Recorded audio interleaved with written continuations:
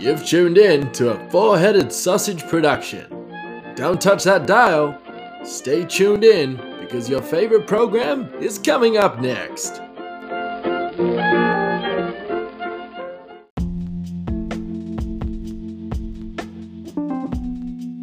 Welcome to the My Mind podcast. We've got a very, very special episode today. We've got one of my good friends from, it almost feels like another life. And it is the one and only Mr. James Kurgan, or Chef James Kurgan. G'day, Chef. How are you going, mate? I'm very good. And, well, I really want to express that this guy, and look, I don't mean to sound like, brown nosing you, but there was a time when I was in my young teens where I didn't have much ambition. And this guy was the guy that said to me, look, you can do more than wash dishes. And from then on, he forged the mentorship from there, and he really shaped the person and the chef that I became in later years. And I just want to, even though I'm sure you already knew it, but, if it's on a public airway, then more people know it now. And I just want to thank you from the bottom of my heart, man. I really appreciate what you did. My pleasure, mate. My pleasure. Like, what can I say? I said we're going this way, and you followed. That's that's leadership, mate. That's all you can do. You say we've got to go this way. Who's with me? And the good ones come with you. It is, and it's it's hard to find a good solid crew in our industry. You know what I mean? Like so many flakes. We did. Yeah. And it was a record for me, I think, in any kitchen I've ever worked in. That team, it was 2 years, over 2 years that team stayed together, I think. Yeah, it was. Yeah, at Olamset. Yeah. It was good. And like front of house, like we had it as well. Like I won't name drop like everybody because there was a lot of cogs in the system. Yeah. Although we did have, I won't mention him. I won't say his name, but you know who I'm talking about. We did have the one food and beverage manager, which was a bit dicey. Yep, that's dicey's a word. He was unique. Yeah, if you know us, then you know who we're talking about. We're not going to name and shame. Look, that's not what this is about. But he got as far as he did because he was hard not to love. Yeah, he was. He was like Humphrey B. Bear, man. A lot of haters, but a lot of lovers. Yeah, look, I was both. I was one of his biggest haters and biggest lovers. Yeah. Like I was pretty vocal about my complaints, but I never. Yeah, it was never hostile. We were always talking by the end of the day. Yeah, to say the least. Yeah. So before we kick off too much, do you want to say to the wonderful My Mind audience just a little bit about James Kurgan? Oh wow. Well, just in a nutshell, tiny. Hi, My Mind audience. This is very weird at the moment. I'm usually the audience, and I've been listening to a few podcasts. I haven't not as many as I'd like, but that's just life. Hey, look, I appreciate it. You're doing a great job, mate. Mate, I was born, I grew up, and now I'm here. It's it's a short story, really. Do you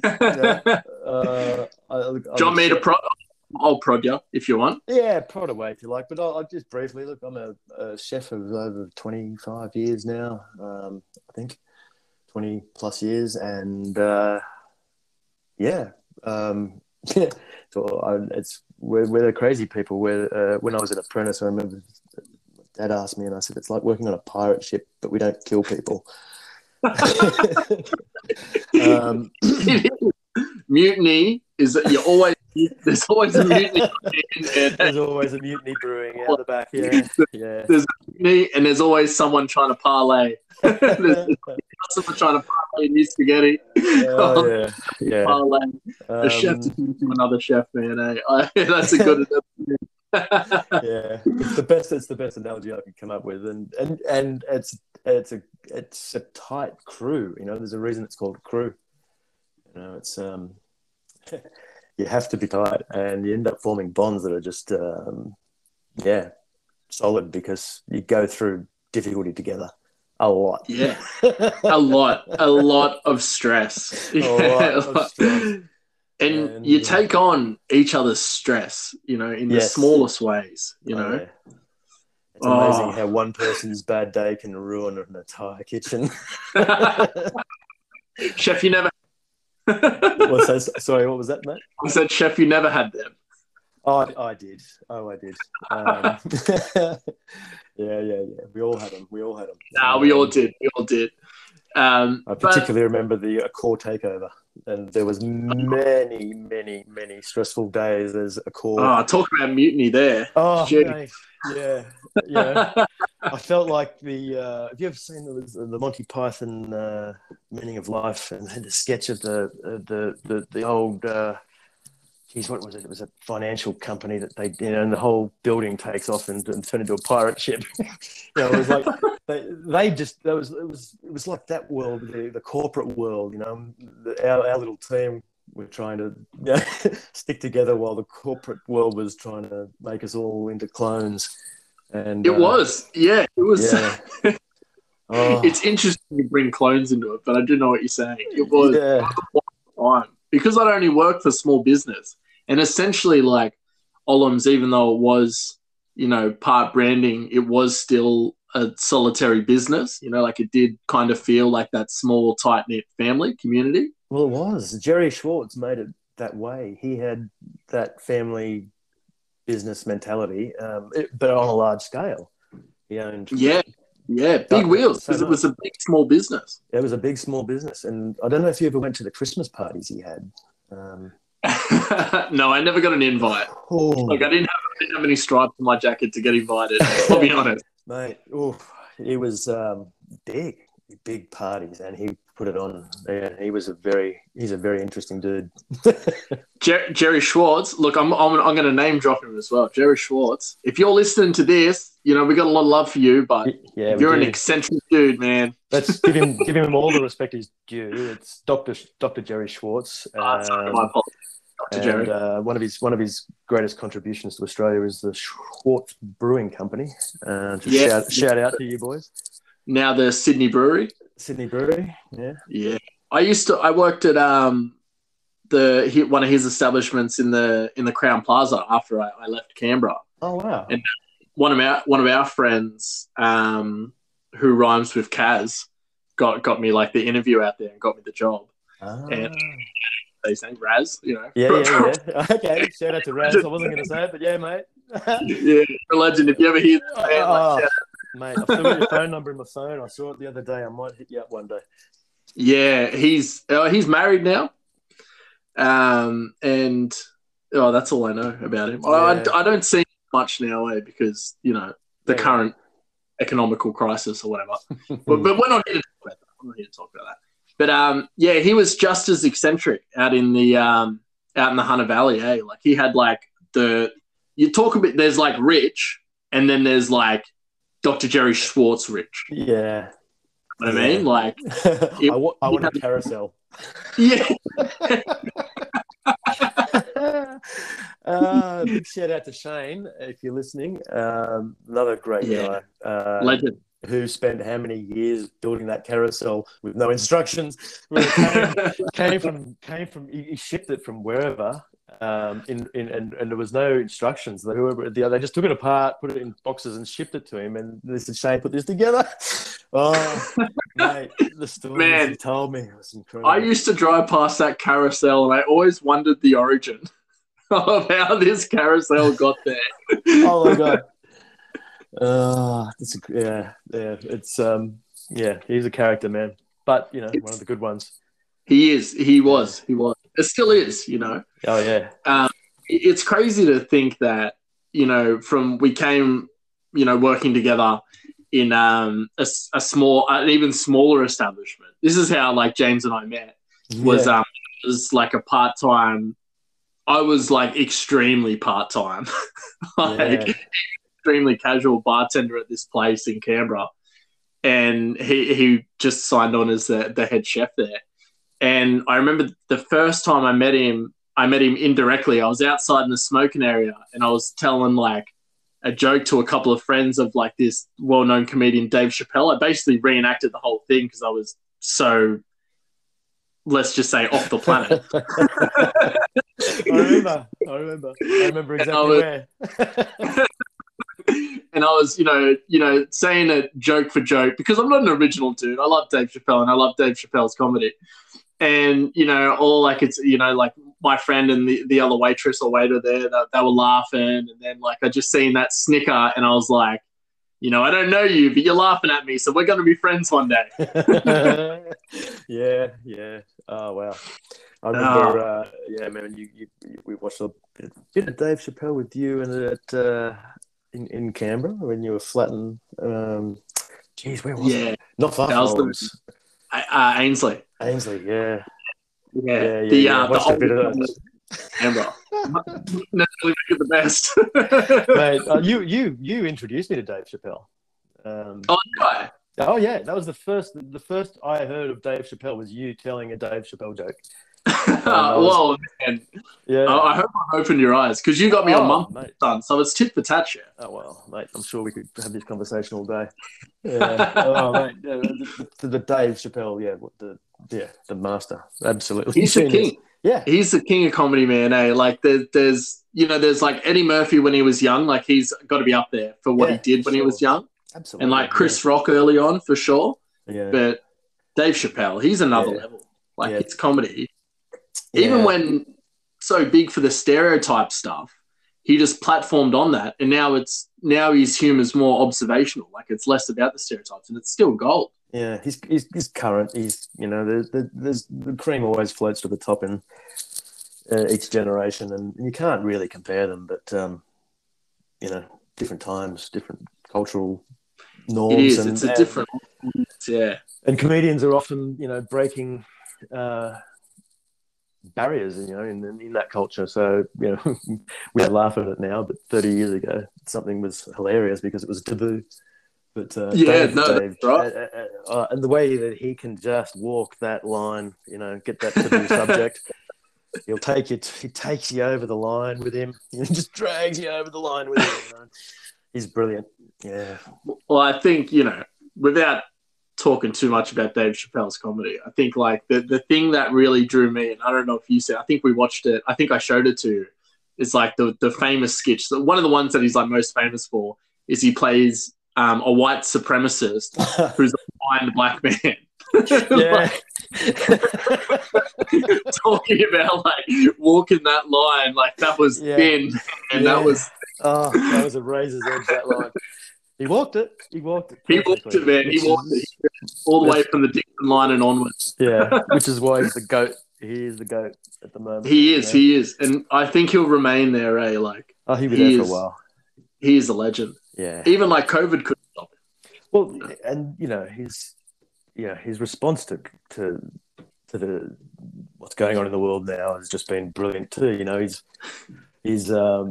And he's aware of something that's I mentioned to you earlier, which is bothering the hell out of me, watching the polarization in society, and he's got that kindness which is missing, and I've noticed missing in notice it missing in myself often nowadays too. But, chef. You go no. You pull your head back in. You got it. Yeah, it's but he's wise as well as funny. It's a rare combination. It is because you can be like overkind and it comes across as I don't like you. Yeah. Especially in this day and age where human interaction is what we all as people, without getting too philosophical about it, it's like it's what we all crave, having these, like even you and me talking here, this isn't, we would rather do this at the pub. Oh yeah. Like as people, like we crave that interaction and that acknowledgement of wanting people to engage with us and interact with us. It's part of the human experience. And having it all virtual these days really hollows the experience. For me, it's really highlighted how much of human life is chemistry. Not literally in the scientific definition of the term, but the personal interactions I've got a friend, Stevie G. I'm going to shout him out. He's him and another friend, Peter C., who we should call, and myself had this amazing experience, which was, there was drinks involved, and there was, it was a party. We'll call it that. Yeah, off this world. But the number of times, every single time we got together, week in, week out, there was a amazing chemistry between three very different people, and the chemistry. When that chemistry works, it works, and you can't get that electronically. Yeah, you can't. You can't manufacture those experiences. No, like Joe Rogan talks about it on his podcast. He won't do Zoom calls, Skype podcasts because, and he's right. There's something. Yeah. There is something in person. If we're at the pub now, I mean, this is great conversation, as all our conversations are. But when you put people in the room together, things can go to amazing places. It is, and you do. You acknowledge other things that the other person sees. Like, man, that guy's like wearing a shirt that's too tight, and then you know what I mean. Like, it brings the other dynamic of the conversation. Like, I can talk about stuff. I got a banjo there, but it doesn't mean the same thing if you can't see it. Yeah. I'm not that good at orderly. Yeah, orderly. Even just a little. The atmosphere, body language as well. Just the body language and reading people's, features, the fine details around the eyes that you just, it's all. Yeah, it's all so complicated, the human interaction, but there's just that little dimension missing over the internet, which will be interesting to see what that does to society, actually. Yeah, it is. It's interesting to see what it is for 5 years down the track, even because I know so angry. It is because I noticed it with my son, and he won't want me to talk about it, but I noticed that our interactions are different when there's technology involved compared to if we're going for a walk and we're out in the sun and he's kicking dirt. You know what I mean? Like, he's a different child to then when we're either watching a movie or when he's watching a YouTube or whatever. Like, he's a different person. It's like there's two sides to him. There's like this great son who like wants to play outside and kick the dirt around, and then there's like almost a husk of a child that's like getting in the holographic world of YouTube or a movie, which is, there's pros and cons because it happens to me. I get lost in a movie, lost in a show, but yeah, look, I get lost in the Xbox, and I'm a husk of a child when I'm lost in the Xbox. Might be the name of the show. We might call this one a husk of a child. Husk of a child, yeah. Yeah, but it does. Once that thing takes your attention, it's what's left of you. It's all out there. You're all 100% into, like, I'm into Apex at the moment. If you're on the Xbox, Apex, yeah. And I noticed it very much the other day as the sort of flow state that you can get into when you're just on a killing rampage. No one can stop me. I'm untouchable. The first crack of a rifle and I'm 6 feet in the air sideways, turning, ready to shoot. And my peripheral vision's engaged, and I'm 100% in that game. And then, you're like, oh, all right, okay,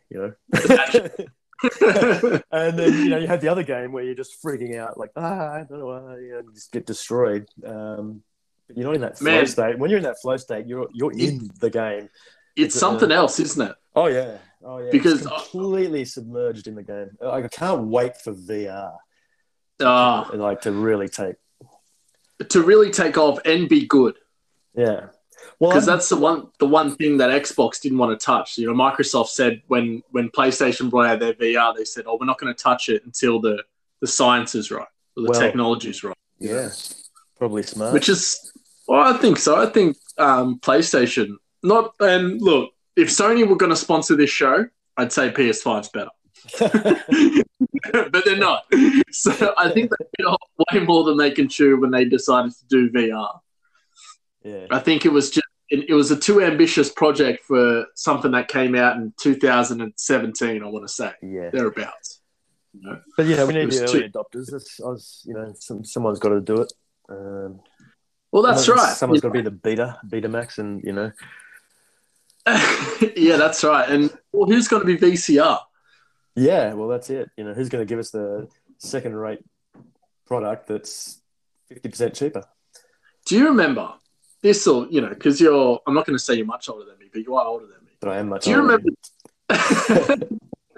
Do you remember that turn in life where VHS was so big? And I'm sure you could almost, you could speak to the like you're saying the tapes going to CDs, but like from what I remember when I was younger, the turn of like into the 2000s, like 99, 2000, from going from VHS to DVD, just felt like this massive like technological explosion. It was a big shift, yeah. It was huge. I remember when I first seen The Matrix. This is going back 99, kiddies. When I first seen The Matrix and what they brought to the DVD experience, that was like the start of like the future for me. Yeah. Yeah, well, the future kind of crept up on me. I'm a Gen Xer. I'm nearly 50, closer to 50 than 40. I'll tell you that. And I saw it all. I didn't see television arrive, but I saw colour television arrive in our house.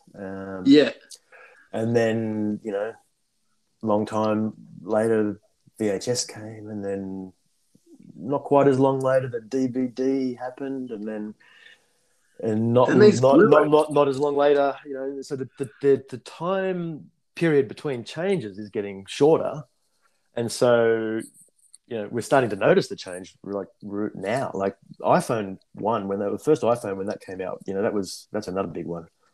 Yeah, it is. It is. That changed the smartphone. It changed the world. Look at us. Really? Look at us here on our little smartphones talking to each other. Yeah, look, Google, if you're listening, because I know you are. Yeah, I have a Google Pixel. I've got the Pixel 4.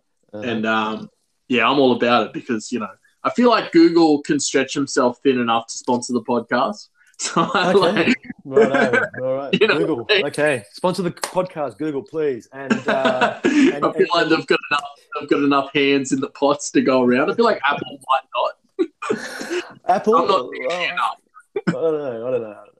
Google, pull your finger out, mate. Come on. Yeah, come on. Don't say Google too much because my phone will do the assistant thing. Okay, all right.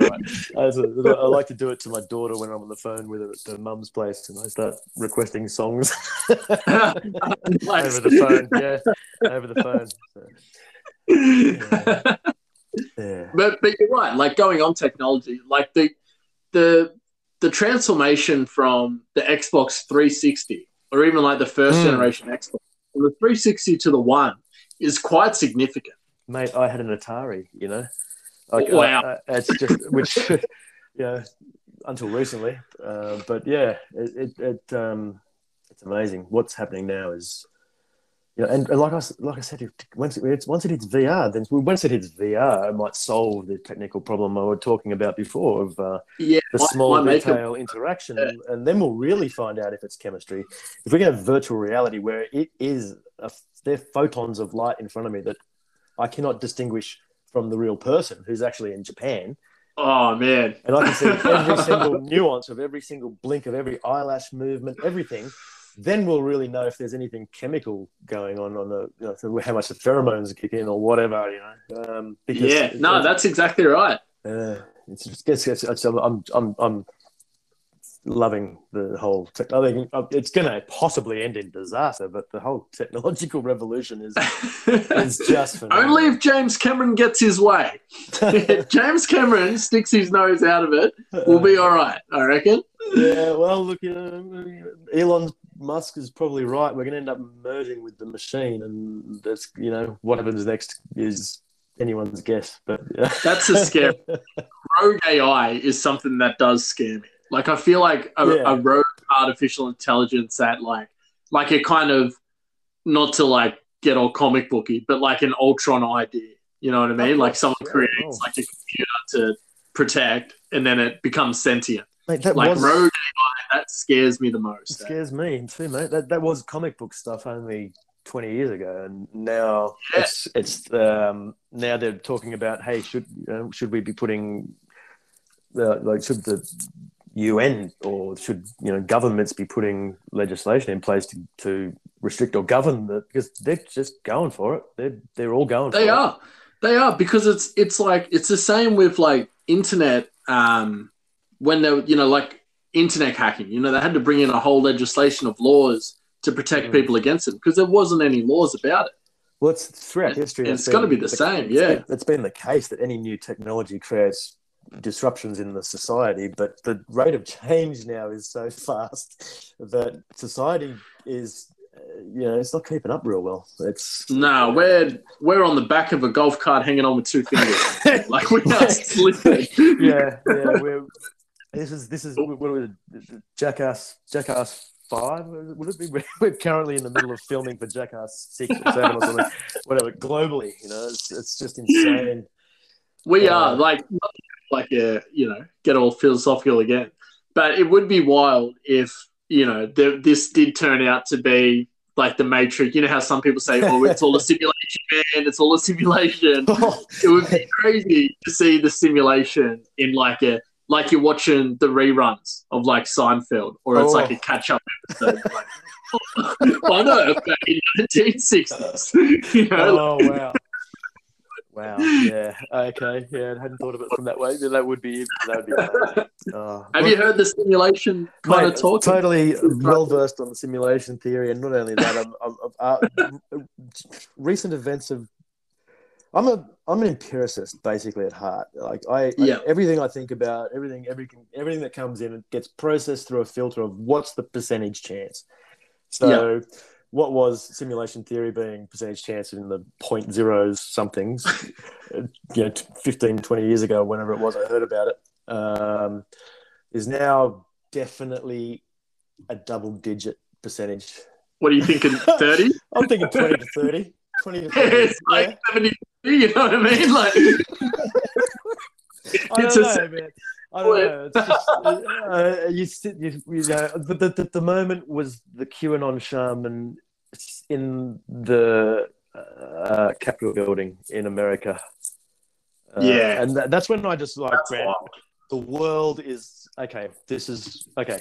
I'm going to have to start paying attention. What's going on? So, all right. Okay. I've been blissfully going about my business, but this is something significant happening. This is a revolution, like Gutenberg level revolution in society. Yeah. So, yeah, it's getting. There's actually an interesting movie. It's not related at all, but it's somewhat related to the topic.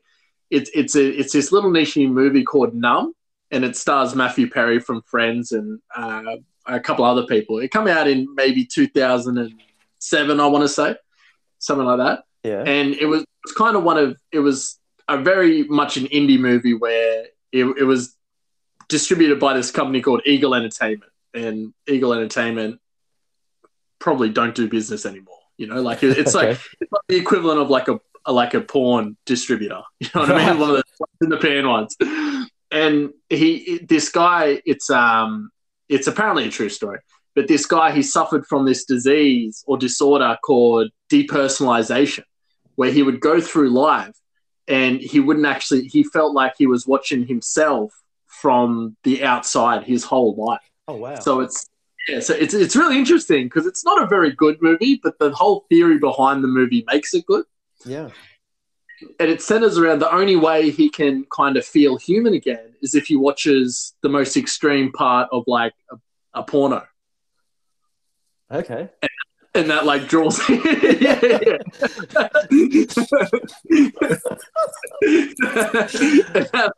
and that brings him back to feeling human. And then when that moment passes, so like throughout his whole life, he just watches these segments of like pornographic films just to feel like a person again. It's very strange, like a but drug. It is. It's like a drug, and they call it depersonalization. I think that's the world as a whole is like with the simulation. That's what we're all suffering from. We're feeling that we're not people anymore. We're feeling like we're viewing our avatars. But I could be going. I could be falling off the flat earth right now. Mate, look, I totally Yeah, no, look, I get that. That's I great, mean, James. the whole porn angle threw me for a bit of a spin, I must admit. But the actual idea itself is yeah, I get it. That's I spent many years in Sydney studying, traditional studies group it was called, and it was just meditation and different self-remembering techniques and stuff like that. An hour on a Monday night, and that's an entirely different world, like the world of the inner world and the outer world, and they both exist. And most people ignore the inner world, their own inner world in a way, and they do live definitely. like an avatar, just like this meat suit running around. And that's an entirely different conversation, mate. You just yeah. Sorry, which is the purpose of all religion, basically, in my opinion. Like, all religion comes from that dichotomy of existence, and maybe that's part of the problem in the world nowadays. Is everyone's a little bit out of touch with themselves. Maybe we all got to sit down and take a big deep breath. Pump your brakes on the religion. Well, I'm not religious. I'm not a fan of organized religion personally, but yeah. Well, look, I'm much the same. Without talking about it without talking about it.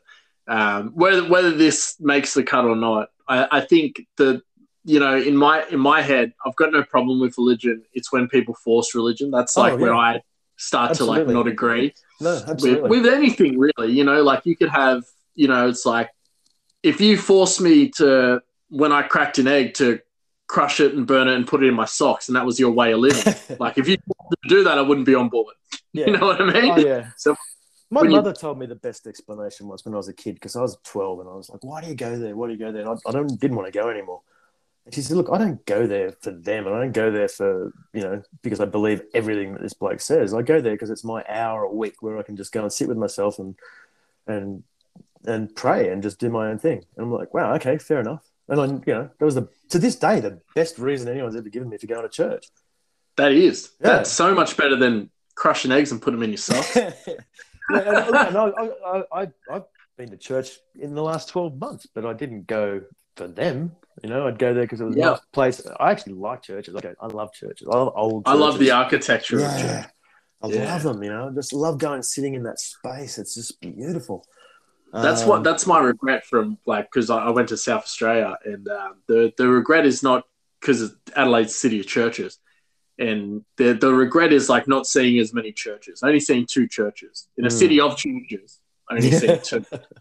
Well, it's probably more than most, mate. Yeah, if you ever get over to Europe, you've been over to Europe? No, I can't. I've been grounded.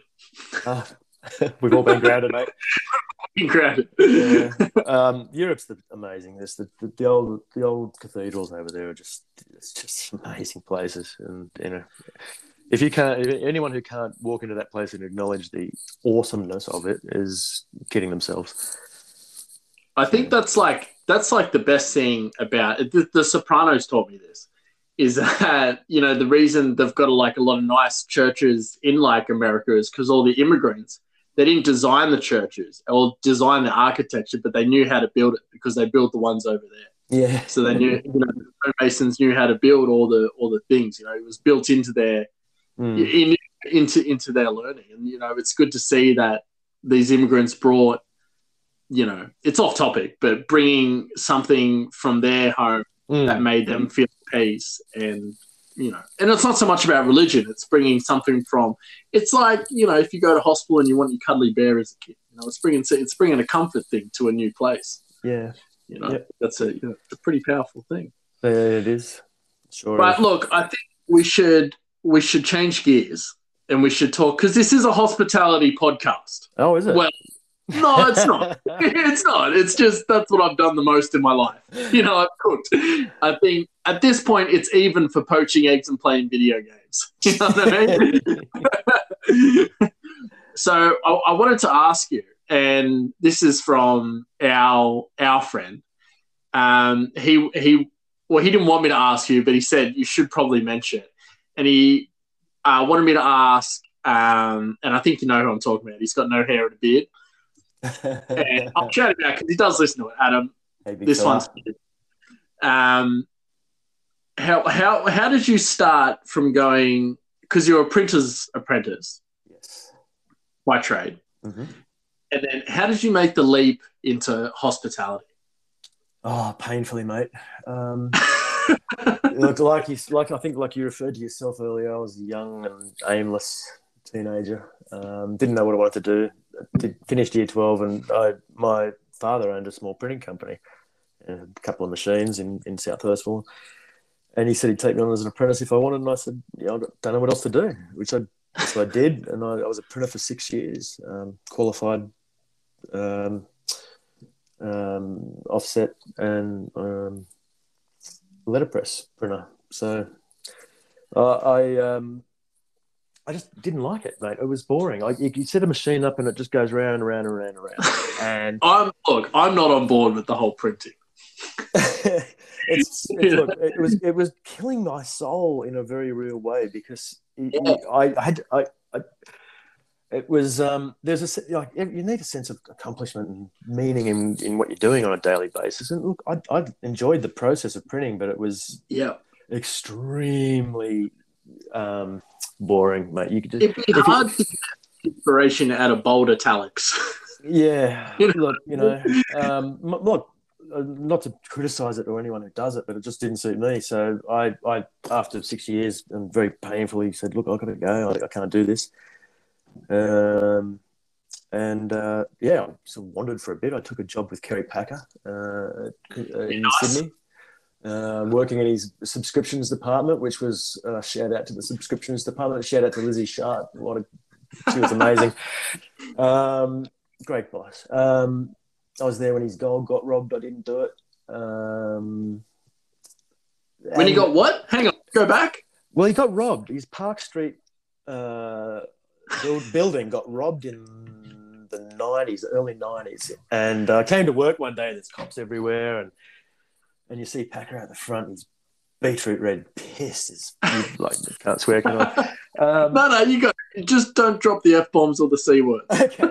No, he was pissed, mate. And he got robbed. I don't know how much gold was taken, but it was far out. Everyone, the inside job, no doubt. Yeah. So I was there for a year and a half, working bars as well, and just fell into hospitality through bars. And then I decided I want to be a chef, and met Jock Zonflo, who's now hosting MasterChef. And the rest is. Hang on, is he like the skinny guy with the kind of 5 o'clock shadow? He's half the Scottish guy. Scottish. Yeah. So, like, for all you people out in podcast land, is we'd always heard stories about Jock, but none of us had ever seen him. and when you mentor, and he's talking so highly of these things, you can never imagine who that, you picture the guy 9 foot tall, 10 foot wide, you know what I mean? Like, you can't ever picture the person that your mentor looks up to or like help shape him. And then you've said him and you said he's on MasterChef and he's a weedy dude. Dude, he's got the old former heroin addict build. And he wasn't addicted to heroin when I knew him, but he was certainly addicted to a few other, might have been addicted to a few other things allegedly. I don't know. But and if I did know, I wouldn't say. Hey, shout out Jock. If you're listening to this. Mate. Yeah, no, the guy's a legend. He's a great example of someone pulling their life back together. Yeah. Just wrote a book if anyone's interested. I should be getting kickbacks, but I'm not. Man, I think you got to send him an email and say, look, I'm promoting a book. I just have a piece here. Look, he's a great chef, mate. He's brilliant and old school chef, highest caliber. Going off like old school. Do you feel old? I can fit. No, I'm not going to say that. Yes, short answer, yes. But there's another thing that Adam. Well, I said it to Adam, and he was like, "Oh, I don't know." And I said, "Well, I'll ask him, and I'll see if he will tell it." there's a famous story that involved an elevator.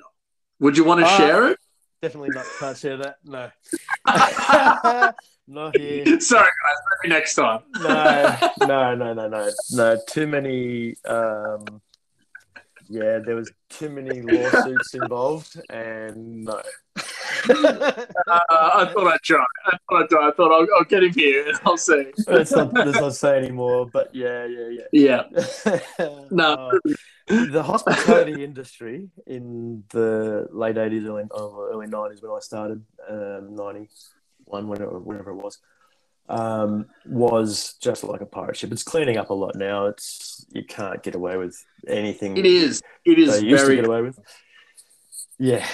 It's still a pretty tough environment, and made tougher by the fact that the people are not able to vent all of their frustrations, and yeah, I mean it's a tough job, and you need outlets, and as certain outlets are being shut down, then they're probably going to crop up in other ways. But anyway, no, they are, because the main thing that I seen, because when I was at that big hotel, we had a lot of like agency, like 10+ chefs come in and out, all the big functions. They had like a massive conference center there and whatnot. And there would just be all the people that were just like cast out of like restaurants for like turn up at agency. And I'm not having a go at any agency staff, because there is a high percentage of them that are good and do their job and are, awesome.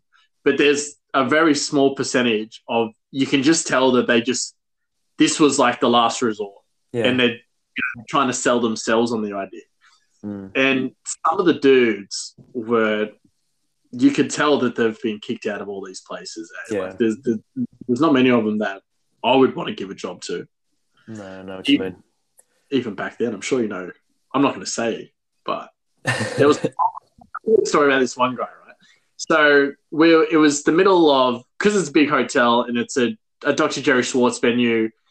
During the Christmas holidays, we used to count the year by how many weeks were remaining until the next holiday, as I'm sure like you've done at some places.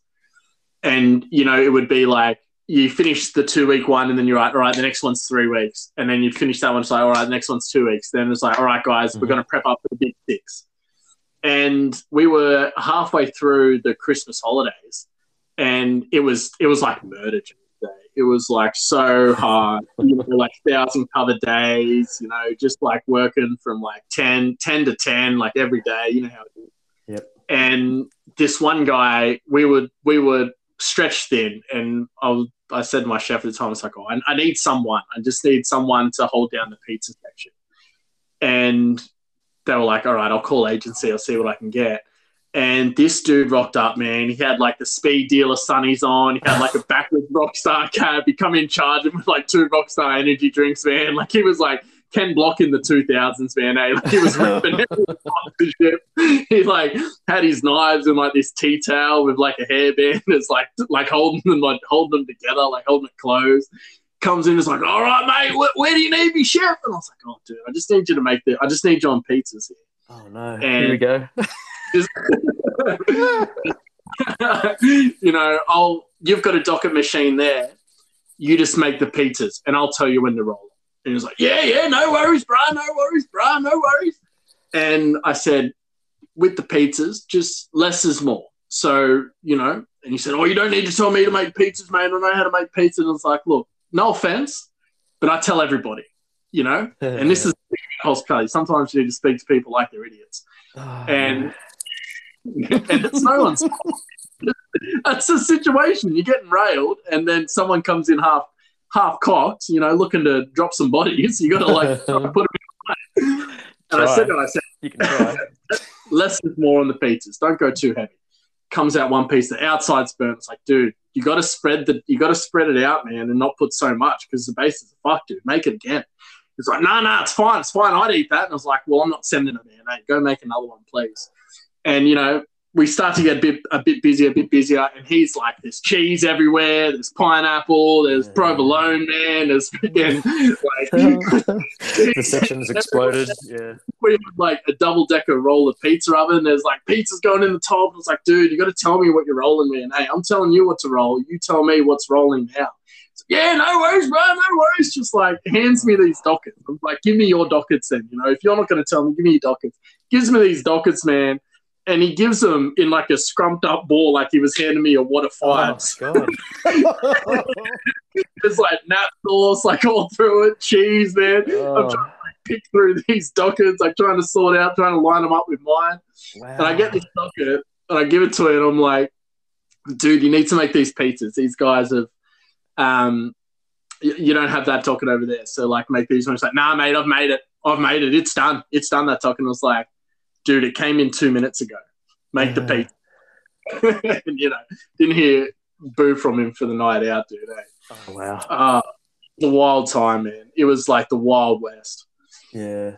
Well, that's the worst of them. That's the worst of them. Yeah. It's a team. It's a team. It's not a solo expedition. It is, and it's all about the team. Like it's a tight knit crew and it's a family. Yeah. We live in. I said this on my last episode, but like in hospitality, it's like you're living the Fast and the Furious, where your friends become your family. Yeah. You've got no choice. You've got no choice. You're literally living in each other's back pocket all day and all night, and if one person's got BO, then we're all smelling it. So we all have to live with that. Yeah, but look, it's a great industry. It's been good to me. I don't know. We'll see how it happens. It's all changing, like everything else. It's going to be an interesting change. We're all going to be working for HelloFresh, man. Eh? That's the future of like hospitality. I think in the next like 10, 15 years, I think restaurants will be a hard thing to pull off if we keep going the way we're going. Like just with the price of food, even. Yeah, well, that was always that's true. The price of food really is. People haven't been paying what they should be for a night out for a long time. Yeah. Really? Yeah. It is, yeah. And because the demand is so high for people that want good food to go and eat out, and then they experience it, then they get this ticket at the end and they go, well, I could have just done that at home, and that ends their experience. They never do it again. Yeah. I mean, the industry is going to change. It's going to change radically. Automation, AI. God knows. Yeah. Like, have you seen the burgers, the machines they got over in Japan and Asia now to make burgers and deep fried chips, and like it's like you could build, and I've actually thought about it. You could build a hole in the wall chip machine. Yeah, you could, because they've got the self-cleaning deep fryers at McDonald's. Mm. Well, yeah, they've got these machines over in Asia. They're coming, mate. It's all going to be. So there'll still be chefs, but there's not going to be like the people. There's a lot of people that call themselves chefs now that won't be needed. Exactly, and like the biggest thing, like when I was younger, was getting that ticket, getting the Cert 3, getting the Cert 4. Like getting that ticket was like when you got that, you not only earned it among your peers, but you earned it as far as your education was concerned. And that means less and less these days, eh? Mm. Like most qualifications, like graduating from year 12 means less and less these days. You know what I mean? Do you remember in Canberra when the visa requirements changed, and not to blame at all any of the people who came and got visas, but the government changing the restrictions. They did a year and a half full time, all day, every day at college with no hands-on practical experience. Yeah, and then came and worked in the kitchen for 700 hours, was it? Yeah, and they were qualified. Yeah. And I think we both know someone whose last name rhymes with lava that did that course. Who? So last name rhymes with what? Lava. Oh, who am I thinking of? I'm sure you can tell me afterwards. But yeah, I'll tell you after. Yeah, it worked for some people. There were some people who did it. I know. Remember, shout out Ali came at Ollams. Ali Peerboy. He could already cook, but to get the qualifications in the country, he went that way as well. But he was already qualified anyway. I think he's been cooking for years. I think it was I feel like his family owned, Yeah. and not like too stereotypical of like Asian people or like Indian people owning like restaurants, but in their respective countries. Wasn't it? Family. You had a family. The family were in the industry, so he was. Yeah. But he was great. He's a shout out, lovely guy. He's a cool guy. Great guy.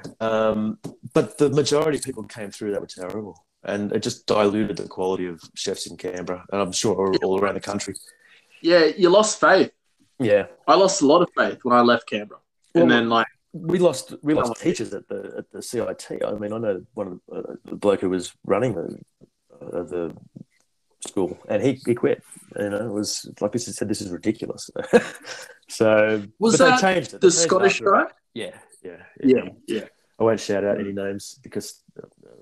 Yeah, careful, because I can't tag everybody in the show. No, but you know, mentioning his public quit CIT, I won't mention his name, but it was terrible, and they stopped it after about 5 or 6 years, I think, maybe a bit longer. The program ran for a long time. I remember that because it tickled over into New South Wales for a bit, like that whole kind of visa trainee scheme. Like we had a similar one where I was, and they would come over, they would work for a year, and then they would go to another hotel property and do a year there, and then they did the 6 months of school, and that was it. Yeah. So they didn't have to touch the TAFE or the CIT for the 2 years, only the back 6 months, and that was their thing. They didn't have to work for that 6 months either. Like that's what the hotel group paid. Yeah, right. Yeah, so paid them nothing for 2 years and paid for their training. Like I knew someone who got someone out on a visa and had them working on a farm. Yeah. Complaints were made to relevant bodies, and that person was. But you know, it's just like he was literally using them as a farm slave.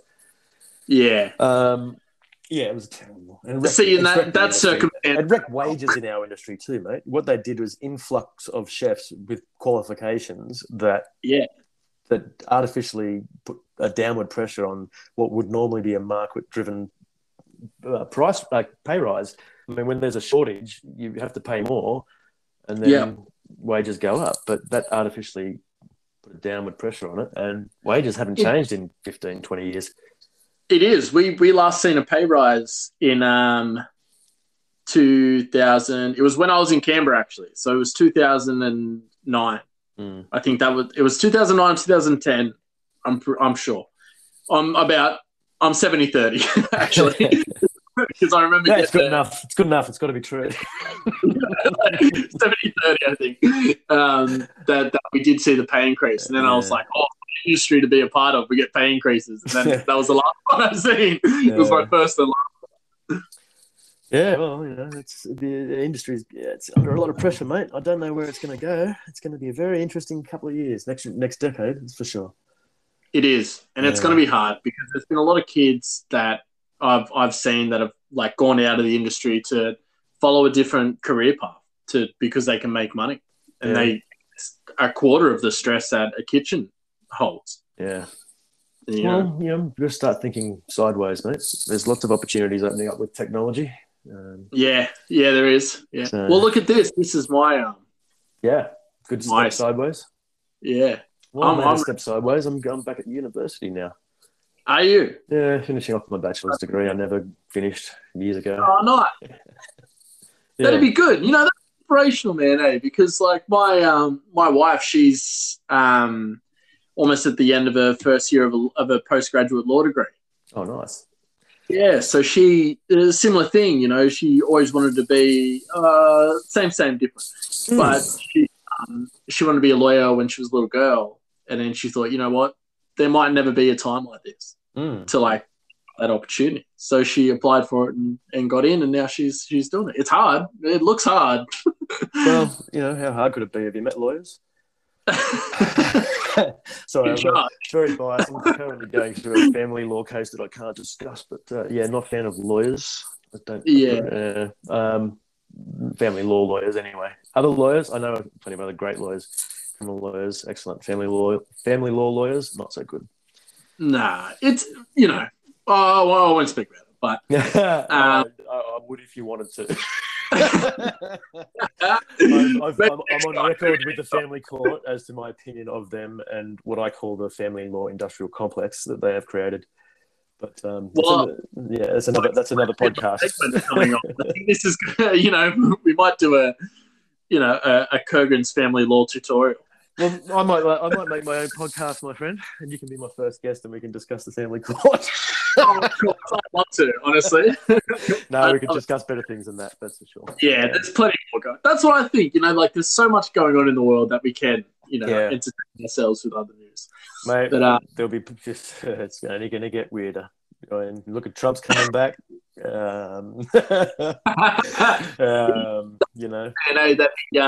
hosted. Sorry, he guest commentated a boxing event with Anderson Silva and Vitor Belfort, famous MMA guys. You're kidding. When was that? Or 2 weeks, I want to say. Oh, and Anderson flatlined Tito Ortiz. You know Tito Ortiz? Yeah. Flatlined him, man. 90 seconds. Wow. Data Spider. As well, not MMA, boxing, sorry. And this was his first outing since post-presidency. So...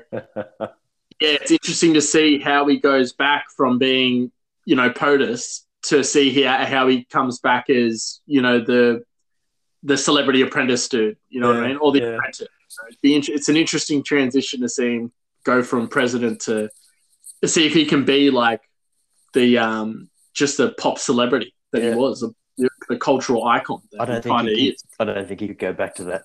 Not permanently. He's had a taste. No. He wants it. Man, he wants it back. DJ Trump, man, he's coming back in a big way as well. He's saying some big things on Twitter. He's gonna drive them all insane. It'll be the end. It'll be the end of the left in America. They'll just have a collective implosion. But anyway, look. I think we'll wrap up on that point. It's great. Look, anyone who's not paying attention to US politics should, because I've not stopped laughing for 5 years, I think. It's been good. It's been a ride. It's been good. Yeah. But look, so this episode has brought us all together, and we've all learned so much about each other. And I just want to say, because if you're not getting the vibe, James, we're going to end. I get the vibe, my friend. And I just want to thank you for taking the time today and speaking to me. My pleasure, mate. My pleasure. I really enjoyed it, and we should do it again soon. We'll do it again soon. Definitely, and hopefully over a couple of beers one day. Hopefully there's some cold ones exchanged. Hopefully. I'll get the first round. I'll say it live on air. You got the last round, mate. Did I get the last one? You got the last one. Yeah. Okay.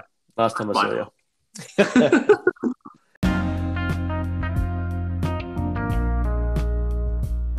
So look, if you have enjoyed the show and you've enjoyed all these conversations, you can actually go to Spotify, Google, iTunes, Amazon Music.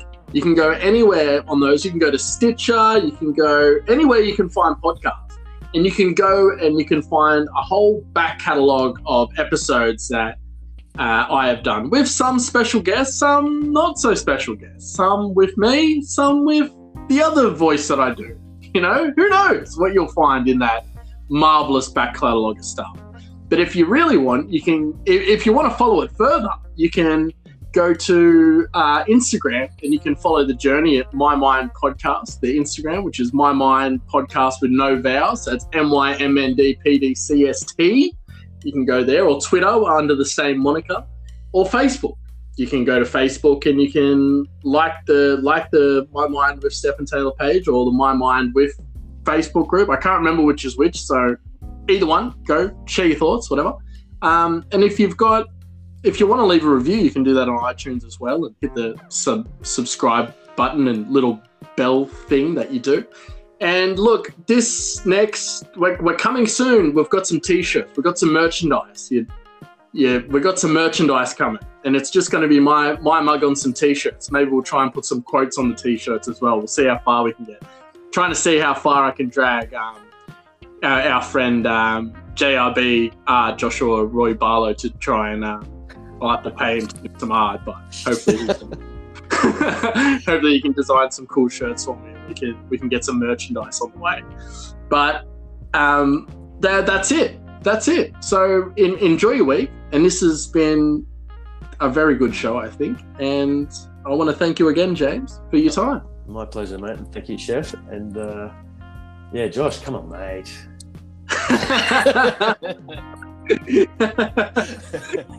All right. All right, mate. I'll talk to you soon, mate.